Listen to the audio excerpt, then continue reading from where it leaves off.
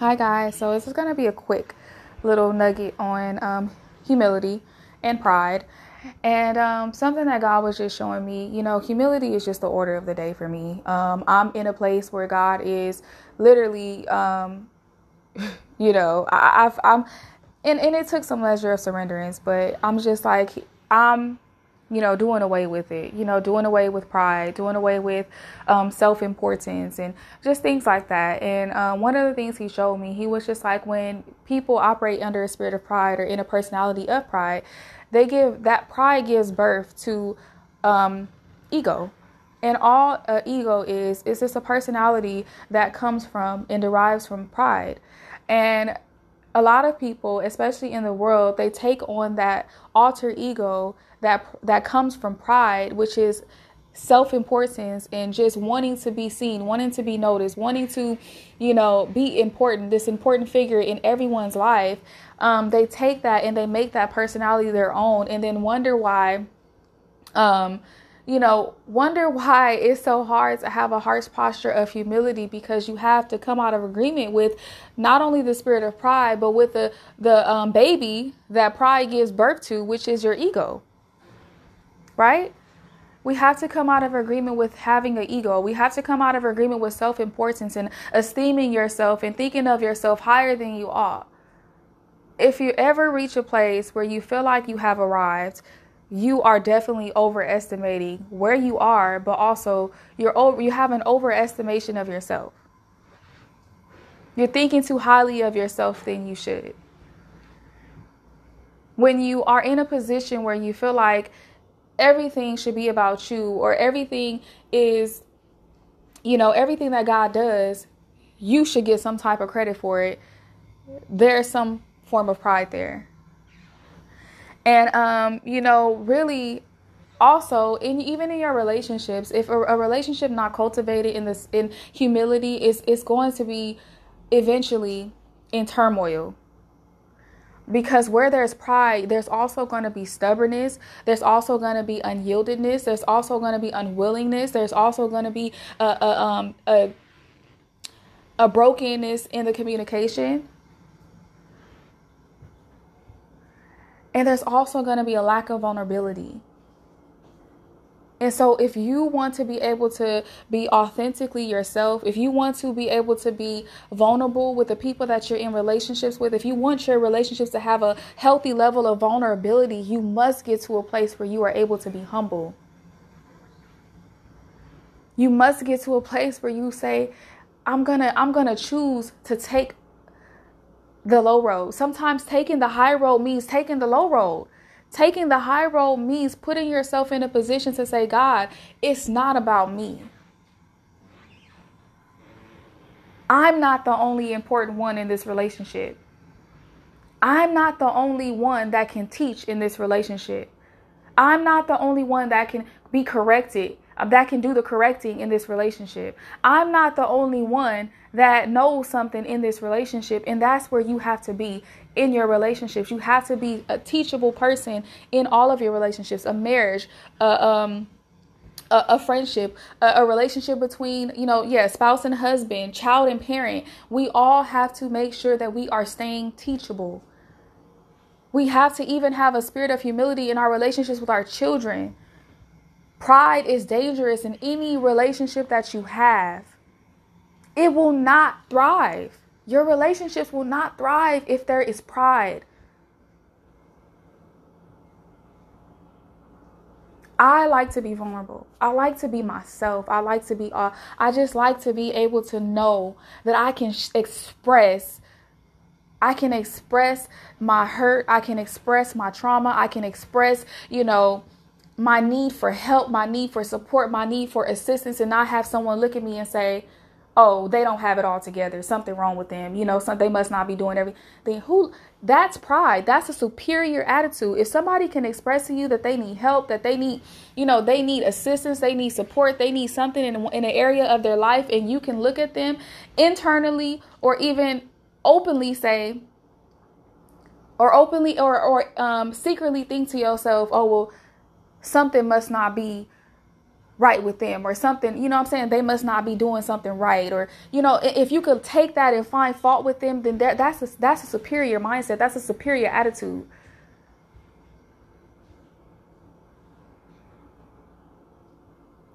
God made us for fellowship. He made us to walk in agreement with each other. He made us to stand with each other in our relationship. So if you can't call on somebody and say, hey, I need you to stand with me, I need you to be in agreement with me, without, you know, there being some form of pride and some form of fault finding, then that is a relationship that is headed for destruction. A healthy relationship means I have a healthy level of vulnerability with you, and it also means that I can call and say, hey, I need support in this area. It means that you can see something wrong or something that I'm doing that's not really right. It's an area of my life that needs correction, and say, hey, you know, this is what I seen, and still not judge me based off of what you seen that wasn't so great.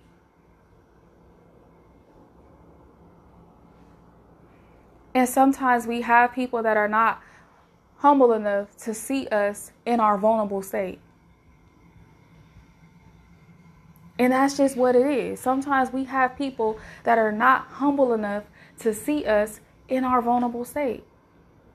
They're not humble enough to see us needing correction and loving enough to be able to give that correction and say, I understand, I see this, but I also understand, you know, I understand.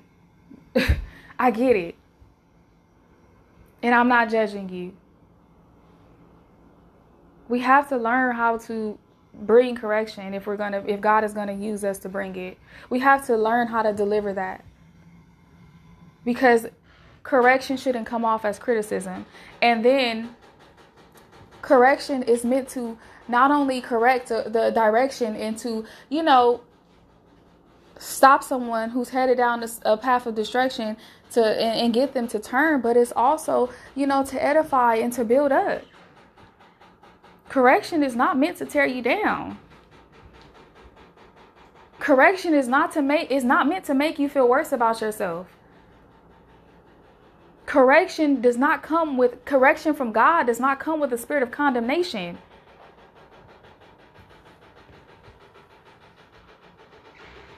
And so we have to cultivate a spirit of humility in our relationships. We have to cultivate the spirit of humility in our relationships. It's so important. It's so important. And it's deeper than just being able to apologize to somebody when you know you wronged them. It's deeper than that. Cultivating a spirit of humility in your relationships, it goes beyond that. What level of vulnerability do you have with the people that you say you love and the people that you say you're in relationship with? Some of you guys are in these marriages or in these relationships with people that you can't even you can't even express yourself to. You can't even tell them how you really feel. You can't even, some of you are in relationships with people that you gotta keep secrets from, because you're not safe enough, or you don't feel safe enough to be able to express the things that you've gone through, and some of the things that you've gone through in your life that need to be talked about. And I'm not saying you want to tell everybody everything, but I'm just saying that you should be safe enough for anybody to be able to come and tell you anything that has happened in their life, and you be able to, you know, listen, and you be able to look at them and embrace them, and not look at them with a judgmental, critical spirit or an evil eye.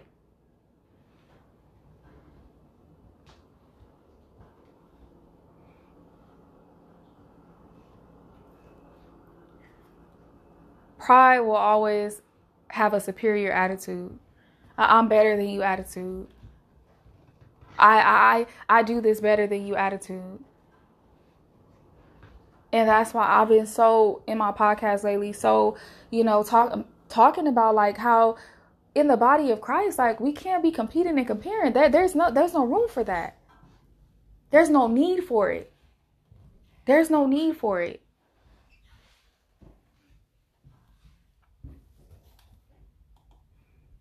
We look the same in the spirit because we're supposed to look like Christ.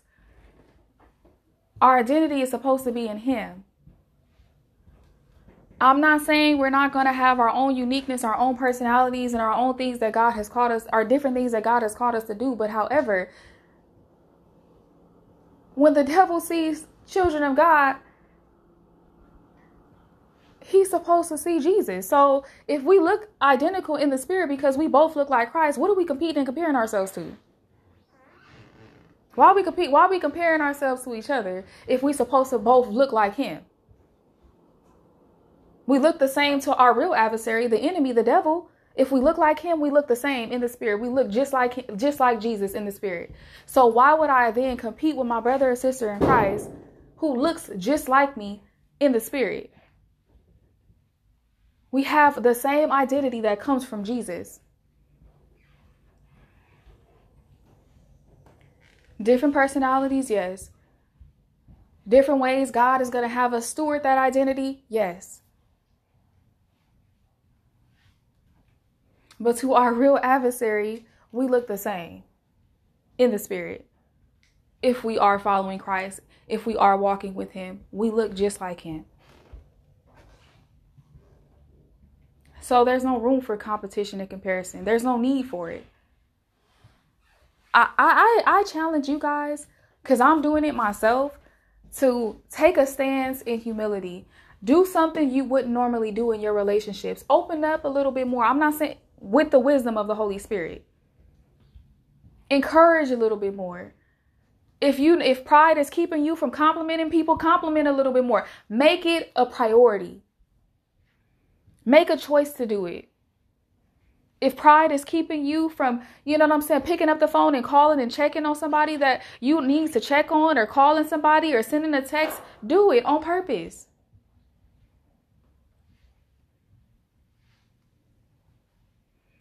I understand there's sometimes a spirit of pride where it's a strong man, and you get free from that first before you can even take the steps to do the things that I'm asking you, and challenging you to do. But I also understand that if you have no spirit of pride and you just have an issue of pride, you can make a choice to walk in humility. You can ask God for the fruit, to develop the fruit of humility. It's one of the fruits of the spirit.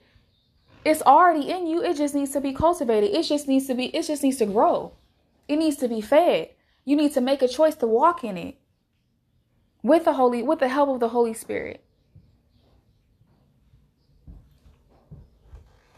It is pivotal. It's crucial. We cannot live our life in pride if we are going to be a people submitted and surrendered to Christ. We cannot afford it. We can't afford it. I challenge you that when you sense it rising up in you, you go to God immediately, because it has to be dealt with. When you see your mind, or you see when you go into a place of fault finding, and you want to find fault, I ask you to ask the Holy Spirit to keep you from finding fault with the people that you love. Because how can you love if you're constantly finding fault? It's almost impossible. It is impossible. Because love looks for the best in people. It's not going around seeing who messed up, who slipping up, who trying. It's not doing that. Love doesn't do that. Humility doesn't do that. Humility says, if I see something that's wrong, if I see something that somebody needs some help in, let me come alongside them and help them, pick them up, pull them up. Not let me go and criticize and judge. I don't want that done to me. And pride will kill off your level of compassion that you're supposed to have for people. Pride will keep you from being compassionate towards people. Because with pride, it's judgmental, critical. It's a judgmental, critical spirit. Nobody's right except it. That's the mentality that a prideful person has. My way or no way. Nobody's right except me. That's the mentality. I'm above. Y'all are beneath. It's a superior mindset, superior attitude.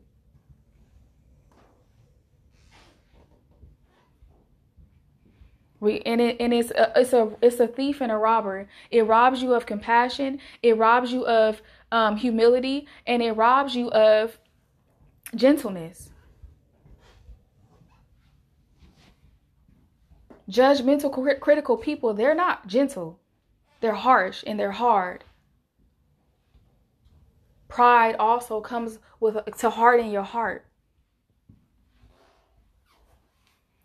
because there's stubbornness involved in pride. I just want you guys to meditate on this. I want you guys to really just ask God, what does humility look like? What does it look like? Because it's very important. Amen.